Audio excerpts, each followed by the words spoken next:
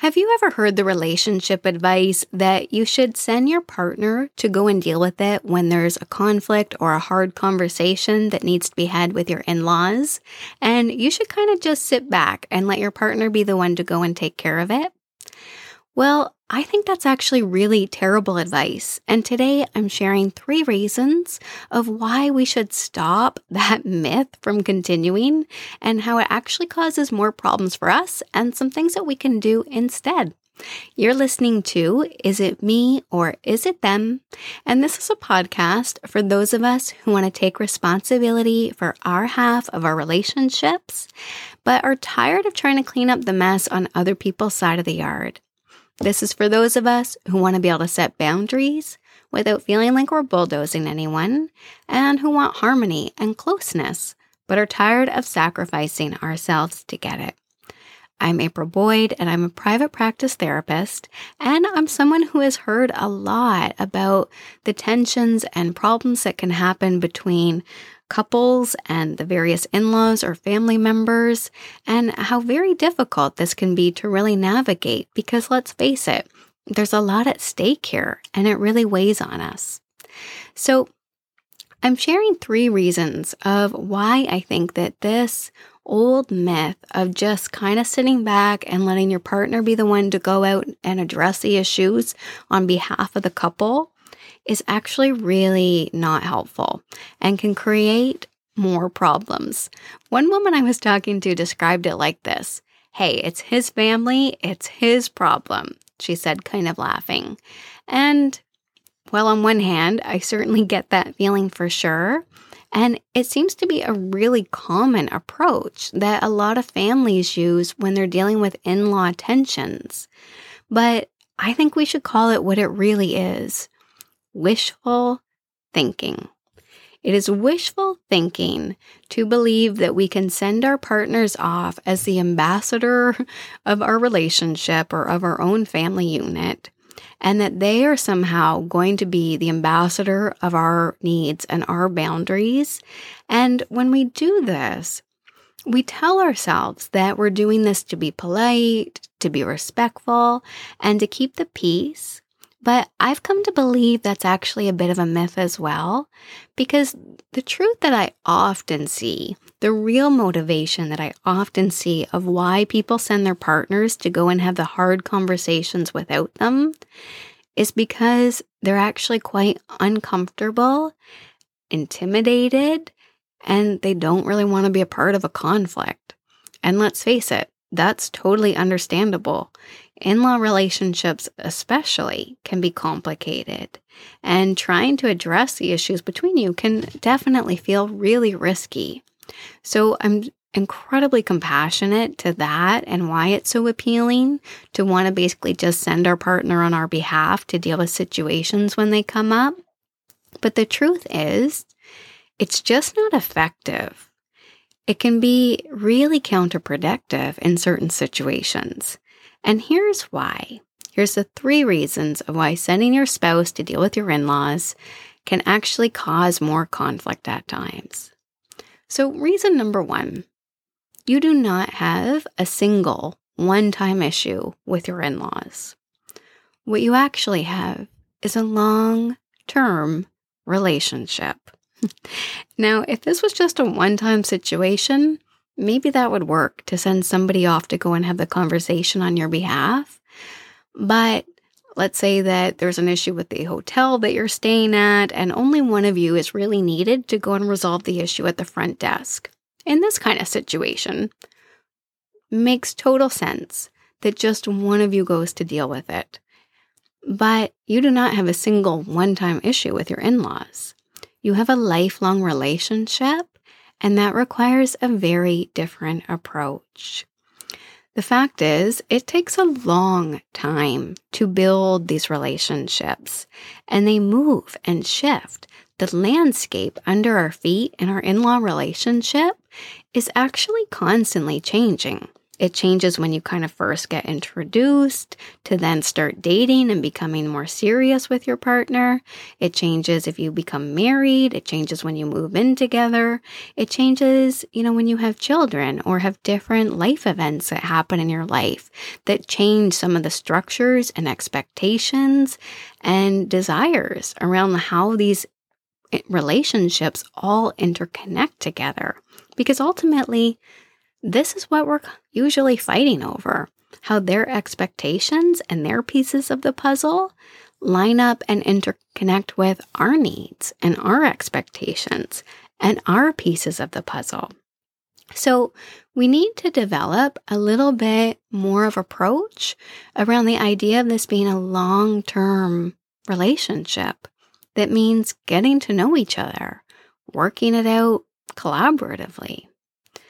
The second reason is that it's incredibly disempowering. So here's how I've heard that it usually plays out when I'm talking to some of the couples in my practice. So let's say that there's been a situation that comes up that really needs to be addressed. Maybe there was something said that's not okay, or there's been kind of a recurring problem that needs to be addressed. And you and your partner have the chat and he says, okay, or she says, okay, I'm going to go, I'll talk to them, I'll figure it out. And then you sit and wait, right? Kind of uncomfortably waiting to hear how this plays out, trusting that your partner is going to take care of it. They go, have the necessary chat, and chances are they're not super comfortable having that conversation either, potentially. So they go and then come back and says to you, I talked to them about it, everything's fine. They said that that's not what they meant to do, that's not how they meant it. So, to them the situation is over. But for you, that might not be over at all. That might have just felt like, what if they had just opted out, kind of made up an excuse, sidestepped the whole issue, and now to everybody else, the situation is wrapped over and addressed, and it's done. But it's not done for you. There's maybe parts of that were not adequately addressed, part of that apology or, excuse that didn't quite feel like it covered the parts of this that actually have really upset you. And there's still kind of hanging concerns, but now way harder for you to go and address it the second time around, right? Because to everybody else, the issue's fine. It's resolved. So now you have an even more uphill battle and potentially risk even more that now you're the problem that's just kind of digging up tension and conflict, which would not have necessarily been the case if you had been a part of that from the beginning. So the third reason is that they know. Chances are, and when you think about it this way, your partner's parents have had a lifelong relationship with them. They know their usual way of handling things, the things that usually bother them. They know the realm of expected behavior. So when your partner starts to do something very different, you're the one that gets blamed for that. They know that change has come about because of conversation between you and your partner.